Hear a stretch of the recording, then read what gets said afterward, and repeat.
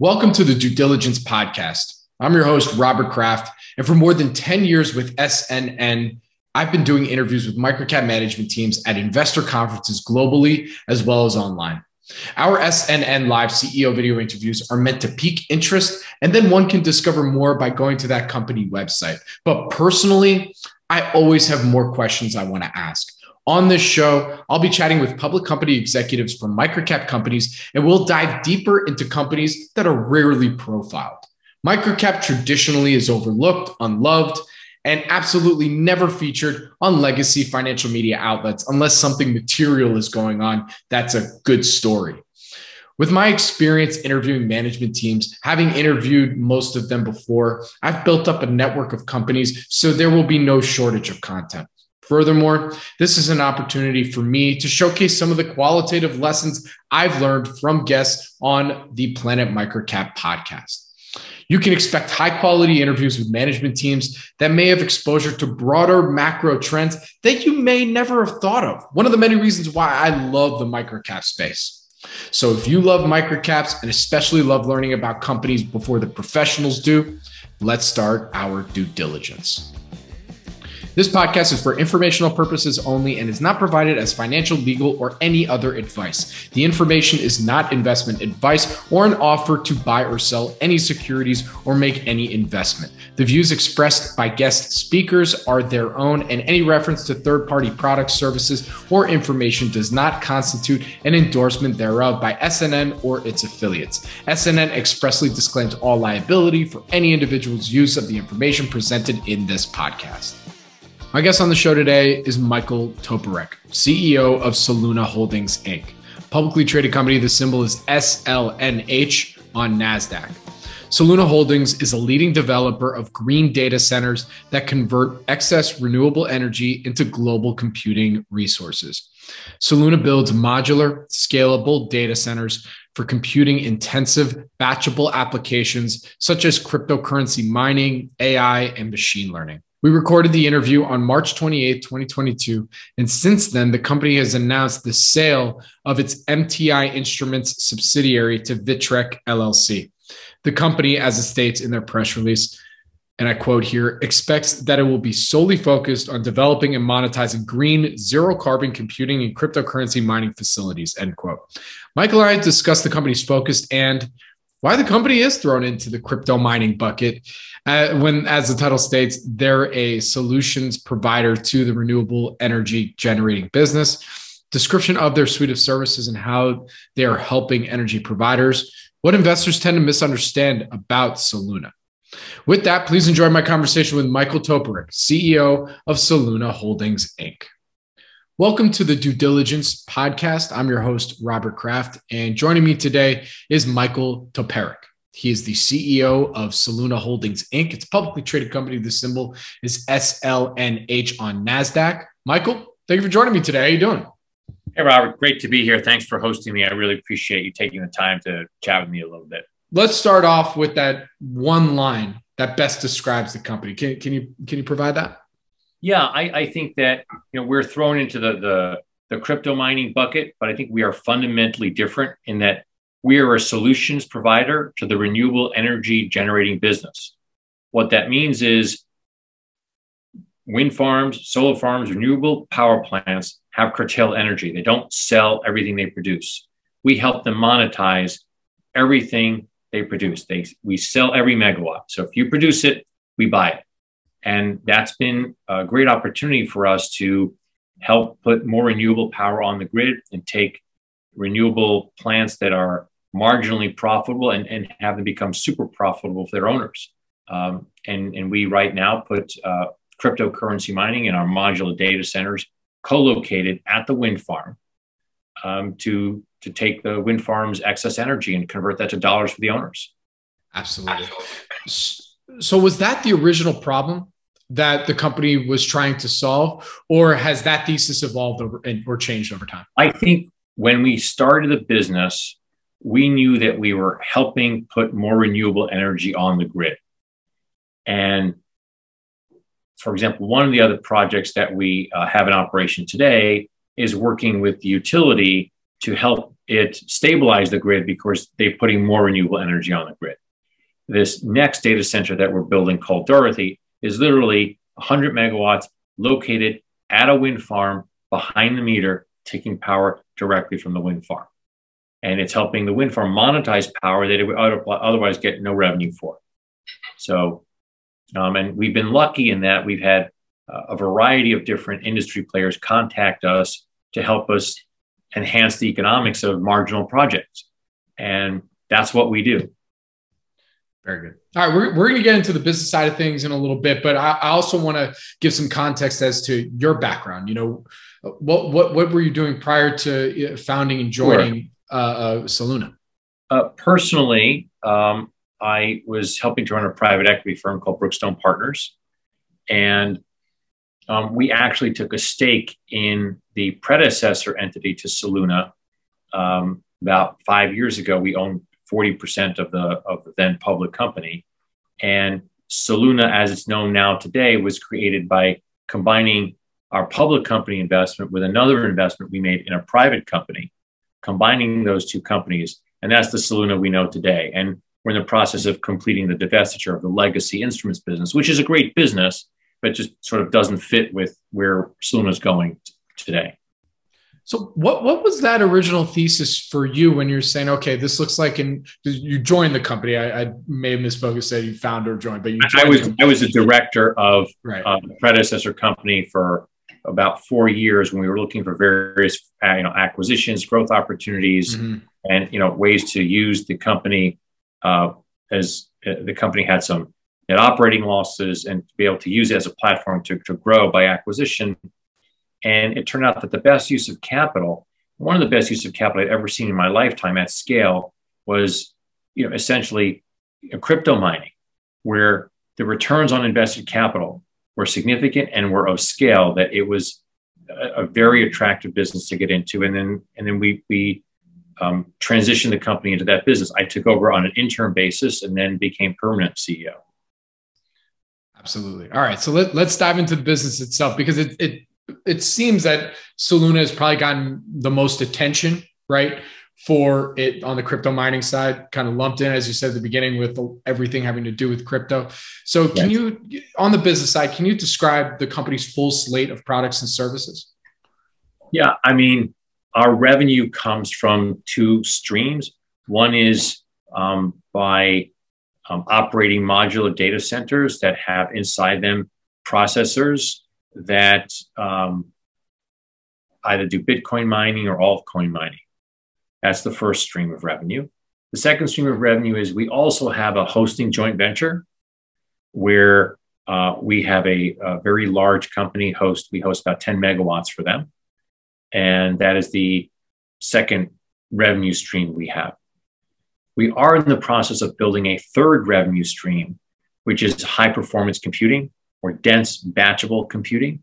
And by that, I mean, in the same way that crypto could be turned on and off in terms of it could run, and then depending on what the grid needs, you can turn it off. There's a whole there's a whole group of computing that's job related as opposed to always on. For example, like computer graphics, artificial intelligence, pharmaceutical research, various researchers at universities, scientific research, where they're sending a particular problem to a compute resource and they want the answer back. And these data centers are ideally positioned to do that. And the profitability of that kind of revenue stream, from our understanding, is very significant, rivaling or possibly exceeding crypto. And we could offer that service at a very significant discount to what's offered in the marketplace through things like AWS, because we're not an always on center. We're not spending billions. We provide a very discrete service to a very small segment of the gigantic market. And so you'll see us this year begin to build up over the course of the year a pilot project around this dense computing business. And over time, you should expect us to build a meaningful third revenue stream around dense batchable computing that can flip on and off, that has customers like Pfizer, universities, and all sorts of things like that. Absolutely. So we're going to dig into the high performance computing, what you got in the cooker right now, a little bit later, because it sounds like that you're pretty passionate about it. But I want to dig into the operating modular data centers that have the processors for Bitcoin and altcoin mining. Because it seems, from my understanding, it seems there's a lot of competitors, not just on a larger scale, but then anybody that has some kind of computing that maybe they could do on their own in their own room or whatever. So what would you say makes Soluna unique and different compared to some of your peers out there? I think most importantly is we're providing a solution to the power sector. And as a consequence, our power cost is top decile or top quartile. Our power cost is 2.5 cents per kilowatt hour or lower. That means that through a crypto cycle, we'll be profitable. In the 2018, 2019 crypto winter, 2.5 cents a kilowatt hour, we're profitable every day. And I anticipate that we will be profitable every single day through any sort of ups and downs. That's not a statement that most miners can make. I don't know everybody's power cost. That's why I say we're between top decile and top quartile. From what I can read, some people say that's top decile. I don't believe it. I say top quartile. So I'm in that zone. And so as long as there's a Bitcoin, there'll be our company. And that's what you can be assured of. We won't be flipping off. And I don't think that's true of many other market participants.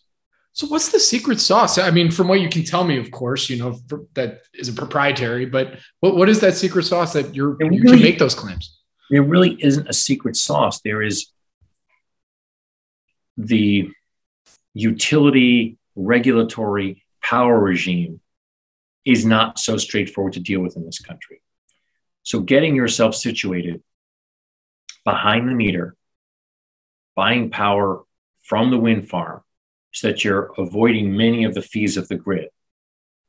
That in itself and making that kind of approach consistent with the various regulators and other utilities around, that's hard. And from what I can tell, I'm not going to say the first because who knows, but we're amongst the first to do this because the utilities and the regulators, they don't have a cookie cutter. They're not pulling documents off the shelf to say yes to. They're crafting them.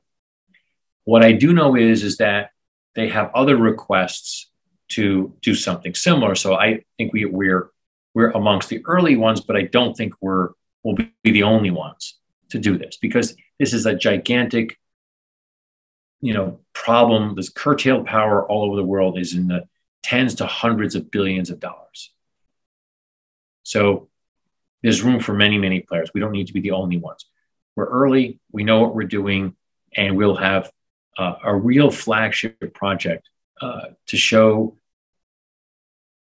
power generators and owners of renewable energy assets exactly by the number how we take their curtailed power and give them dollars for it.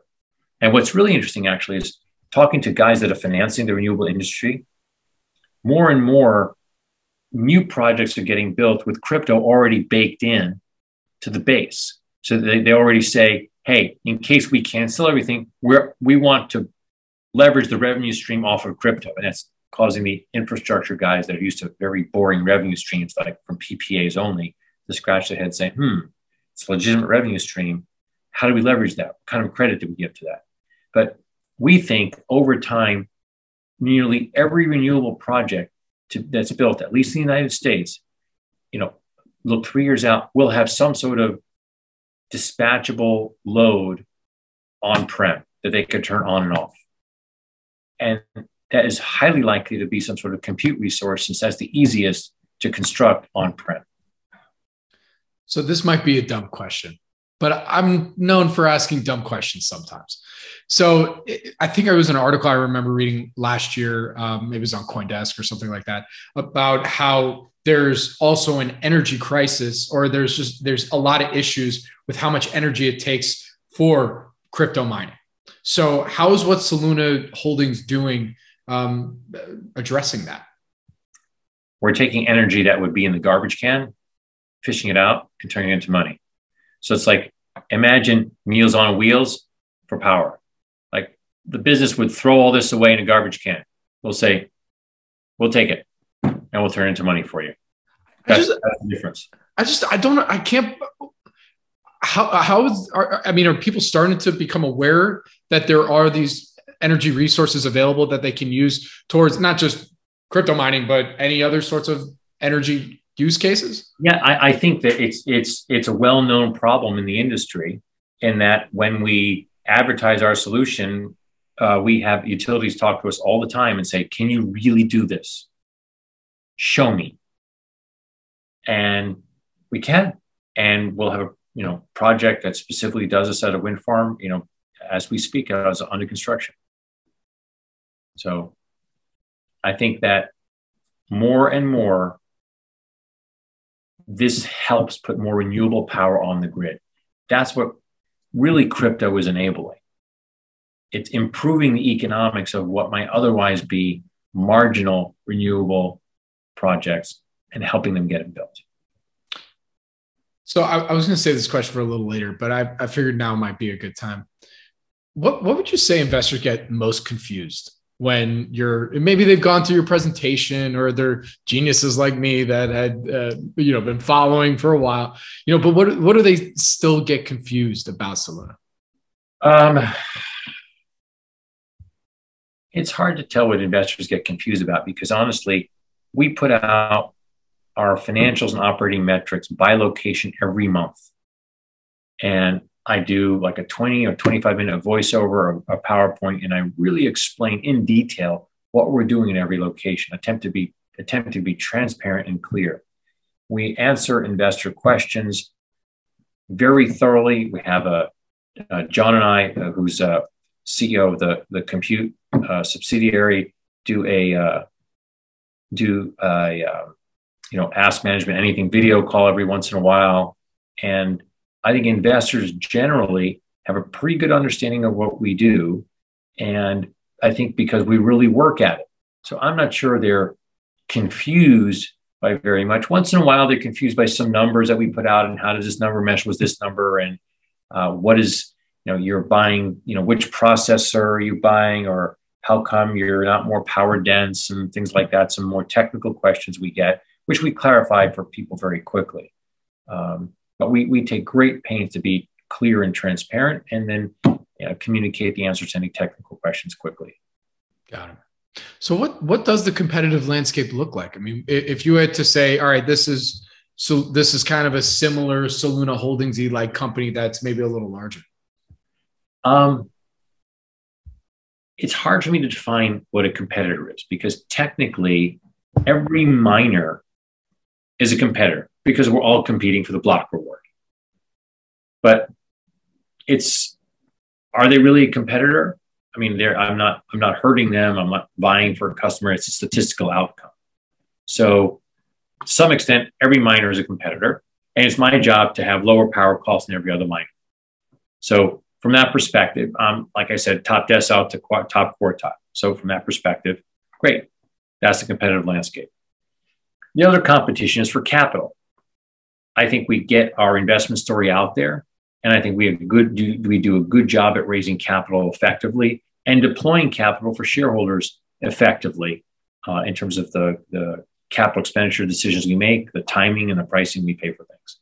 So this isn't a traditional industry where I'm pitching a particular customer and they go with one person or another.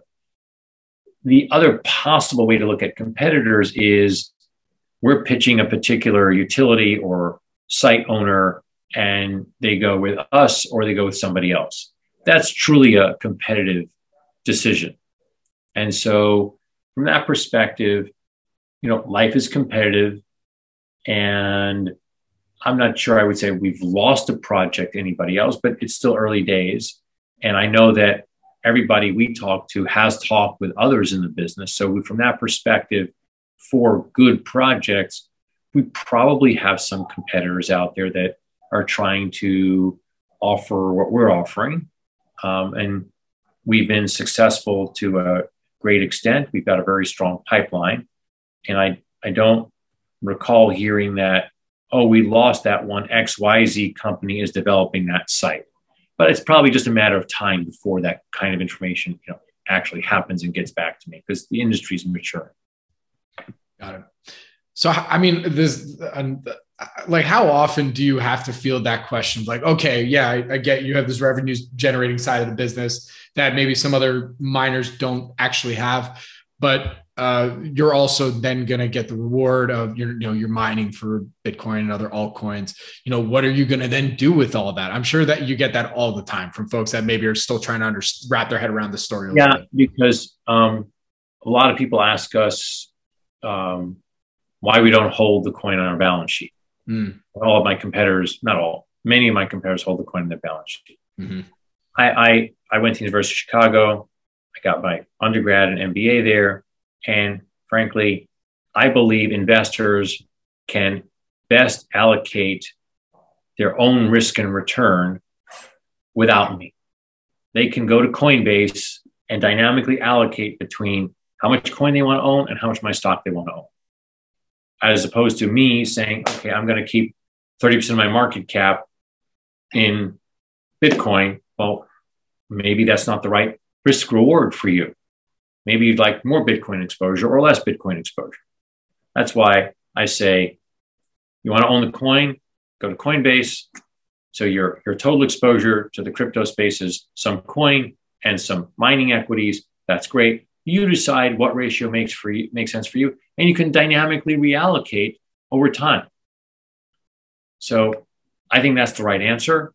Obviously, many people in the industry think differently than I do, but that's okay.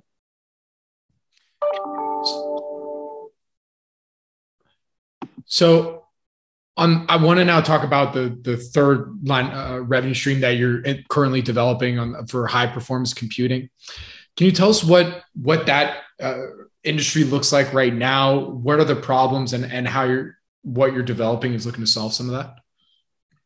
Okay, so there are two aspects to that. Number one, you have the power generator that's generating too much power. So he's got a problem. He needs to monetize that. We're solving that by putting the modular data center at their location. You got the scientist that says, I don't want to pay AWS a price for always on kick-ass data centers when I'm going to send them a big batch job where if it comes back at 1 o'clock, 2 o'clock, 3 o'clock, it doesn't really matter to me. I don't care if they run it in a data center that's 7 nines, 5 nines. It comes back, it's right, it's good, it's done. He's buying a Rolls Royce when a Chevy will do just as well. So with us, the solution we offer is much more efficient computing that's much more tailored to what they need. They're not overbuying. So for example, for a researcher at the University of Chicago, for example, he's got a research budget, he can probably do twice as much or 3 times as much with the same research budget. That's outstanding. And there's a professor at the University of Chicago whose name escapes me that's a big proponent of this kind of computing and really believes that computing should be paired up with renewable energy. And that's really the future of computing, because he thinks the two absolutely mesh together. And that's very much our thesis. Got it. It's reminding, I went to UCSD and it reminds me of, you walk around, they always advertise, here's the supercomputer lab right here. And it's just this big ordeal. Like you got to go. And, I'm a business guy, just think, supercomputer. Like, what does that even mean? This is back in between 2007 and 2011, before crypto was was still in Satoshi era, right? So my next question then for you is, we're talking about reaching our target customer base. How does the company go about doing that? Or is it more inbound because they see that there's this potentially better renewable energy solution here? I think that let's call a customer the project owner. We have extensive outreach to different project owners. When we have general marketing, we have we have a network of people we know, and we've got we field incoming calls, and we are becoming increasingly known in the power generation sector for being able to provide this kind of solution. And as we build out more products, more projects, I would expect more the ratio of incoming to outgoing to further increase. On the project side, I mean, how long does it take from, all right, here's potential idea for a project to it coming online? I knew you were going there. And the right answer, it varies according to the regulatory regime. But let me just think back. From the first moment of contact to powering up,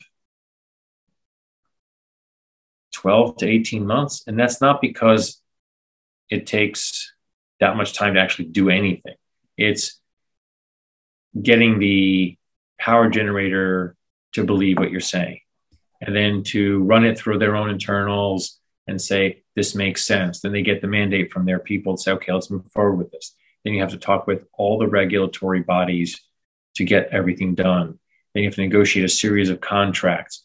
All of this has to get done when the people you're working with have day jobs, if you know what I mean, when this is outside of their normal course.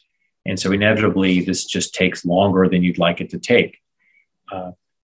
Actually, building out one of these data centers is a 3 to 4 month exercise at best at some sort of scale. We've gotten very good at it, have standard buildings that we prefab, ship to a site and flip on. We're very good at it. So the physical aspect is not the difficult part. Although I would say that our team has gotten very good at managing supply chain. So we've actually ordered infrastructure for locations we don't even know yet. We have transformers ordered. We've got electrical switchgear ordered for locations that we haven't settled on the next set of locations we'll build. But if you're going to build anything next year, you have to have all that stuff on order. So things that we're using this year, we already ordered last year. Got it. How do you evaluate a potential site for a project? What are some of your criteria there? It's the general rule is return on invested capital. So what we do is we ask the utility to send us their power curves, what they're generating, what they're selling, what they're curtailing. And based on that, we can say, okay, how much energy can we take in? How much, and over what kind of time, what kind of size, then what kind of equipment can we put there? Is the revenue generated from their curtailment sufficient to return capital based on the capital we've got to put on the ground to monetize that? And then if we can supplement what they're doing with efficient power from the grid, then that gives us more uptime. And then we can say, okay, between taking something from the grid and taking most of it from the wind farm, we're up, 92% of the time. So that works. Or if we're up 83% of the time, depending on the rate, that could work. And then we just use math and say, okay, the returns look like this. How much does it take to invest? And does the investment make sense for us? Got it. And what is the potential market penetration here? I mean, how many different areas or places for projects can there be? Or right now, I guess. This curtailment is a major global problem. And we have potential sites from Australia to Europe to North America that we're talking to. So it's a global problem that's very big that will take more companies than ours to help solve. And that's great from what I can tell. And then on the regulatory side of things, you said when you're getting everything set up, that's usually what ends up why some of this takes 12 to 18 months. What does that mean? What regulatory bodies are you going through and how does that work? Every region in the country has a different set of regulators and utilities and co-ops that you have to work with. And it's really site specific. And so you have to get permission to build your project. You've got permission to buy and sell off the grid. You've, depending on the marketplace you're in, you have to, comply with their regulations and fit into their regulatory framework. So that governs the economic structure of your project. So you have to sit there and show them, okay, these are your rules. And we think we're allowed to do our project this way in your rules. And they say, are you? Well, you are. Maybe, maybe not. And then you kind of work through the agreements with them and it just takes time. I mean, this is I anticipate that in 18 months, this will take a lot less time because the regulators will be much more familiar with this type of structure, and they'll say yes or no much more quickly. So how would you say the company wins? What is that thesis that, if realized, these are the inflection points that will lead to growth and shareholder value? I think two things. One, we have to continue to raise capital, invest capital effectively. And two, we have to be the preferred provider in the world of, curtailment solutions. If you have a curtailed power plant, we want first call to be to Soluna. And that's a really big business. And if we are really good at that, that means that we've succeeded in putting a tremendous amount more renewable energy onto the grid. And that's very satisfying to our people, to our shareholders. And we will have enabled more renewable energy to be installed globally. And that's really what we're about. So I wanted to ask about culture, because I'm assuming everybody that is currently on the Soluna team or looking to join the Soluna team, is that really what motivates everyone on a daily basis, is understanding that, okay, we're curtailing, we're adding more renewable energy to the grid. I mean, what does the culture look like there? I think the people understand that they're part of a mission to increase global renewable energy. And what we're doing every day allows there to be more renewable energy on the grid. That's a fact. And the bigger we get, the more we scale, the more we'll help to solve that problem, put more renewable energy on the grid. That's how we see ourselves. And anybody that, I don't know what other crypto guys are doing, but our company, every project we do going forward, including this one we're building now, will help enhance returns for those that build renewable energy and put them on the grid. That in itself mathematically, automatically means that we're playing a huge role in putting more renewable energy on the grid. That's our job. That's our reason for being. It's so interesting. I feel like it's like a weird juxtaposition where, you have some competitors that aren't doing it like how you guys are doing it. And yet crypto is supposed to potentially solve so many of the world's problems. And yet they're choosing to use different types of energy resources in order to mine. So why are your competitors doing that way when, and you're, well, not, and why, you already explained why you're doing it your way, but why are they doing it that way? It's easy to take shortcuts. It's easier to say, oh, there's a coal plant that's shut.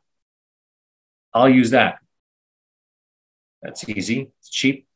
It's there. No one's running it. I can pay a few dollars. I own it. I power my, or say, oh, there's a gas plant. I could take the coal plant, convert it to natural gas. We don't consider natural gas renewable. It isn't. It's not coal, but it's not renewable. So we don't do natural gas. And so it's just easy. You get a lot of load, not a lot of headache to build it out. But you know what? Long term, it's vulnerable. It's vulnerable to regulation. It's vulnerable to some politicians saying, hey, you can't take this load off this grid over here. We need it for industry, for citizens. We're not taking load off the grid. We're taking junk that wouldn't be used by anybody else. So I got a few corporate type questions for you. You are the CEO of a public company, right? So I wanted to ask about capital allocation strategy and framework. You mentioned earlier that, you are potentially looking at M&A. You need to, raise and look for good quality sources of capital in order to continue to build out more projects. Tell me your strategy there, if you can, or as much as you're willing to say, especially also on the M&A side, where what a potential acquisitions look like. I'll start on the M&A side. Okay. I don't think it's a secret that we're looking for the right size, right business mix of high performance compute to add to our portfolio. We are moving forward with our own organic efforts. But I think that if the right acquisition came along, we would seriously, consider it and try to move forward with it. That's clear. I think that in terms of capital raising, we look to capitalize the company at two levels. One is at the project level, where we take in project level debt as well as project level equity, and we do the same at the corporate level. And that's allowed us to have a very efficient and effective capital cost. We also are very careful in how and when we put capital out. We've been very fortunate in our equipment purchases, in that we've gotten extremely good prices, and we've been very opportunistic at buying our equipment. So far we've been fortunate, and I would say not every decision is perfect, but we've gotten more right than wrong. So how much, if at all, have your shareholders influenced your decision-making process? Some shareholders have been actually really helpful. They've suggested ways to raise capital. They've made referrals. And I think we're fortunate that we have a shareholder base that believes in our mission and is actually really helpful to us. So I'm not going to point out to specific things I've done that have been very specifically referred to by a shareholder, but those shareholders know who they are because I've been grateful to them personally. And there are a bunch out there that have helped change the course of the company a little bit. Absolutely. So another question that I want to ask, and I ask this to all the CEOs on this pod, and it's plain devil's advocate, right? What from your perspective, what would you say are some of the company's downside risks if you had to point some out? Sure.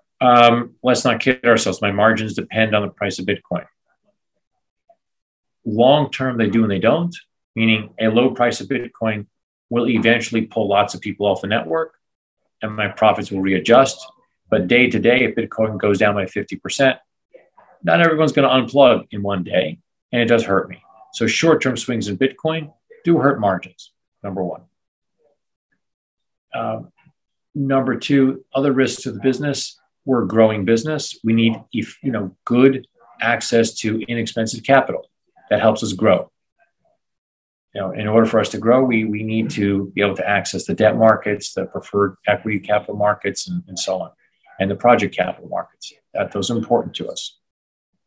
And hiring really great people. That's something we try to do every day. So those are the areas of concern for us. Absolutely.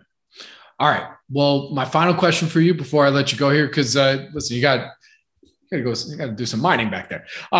Is do you enjoy being a public company CEO? And it's not an easy job. It can really suck at times. Let's all be real. But it can also be quite rewarding, right? And so I'd love to hear your perspective there. There are aspects of it I enjoy. I'm very lucky in that there is a operating company CEO, John Belizaire, that really does a lot of the day-to-day CEO work. I'm much more focused on, capital markets, strategy, capital allocation, and some high-level personnel decisions. So in terms of making sure we, our operations stay on plan, John really does a great job with that. So I'm lucky in that I'm working with fine people that I've worked with before, and that's been very effective for me and very rewarding. So although it's a lot to do, and I think frankly that more challenging part is not the public company part. The more challenging part is we've set ourselves a high bar to scale. We are growing and growing rapidly, and that puts a tremendous amount of pressure on our operating team and on me, frankly.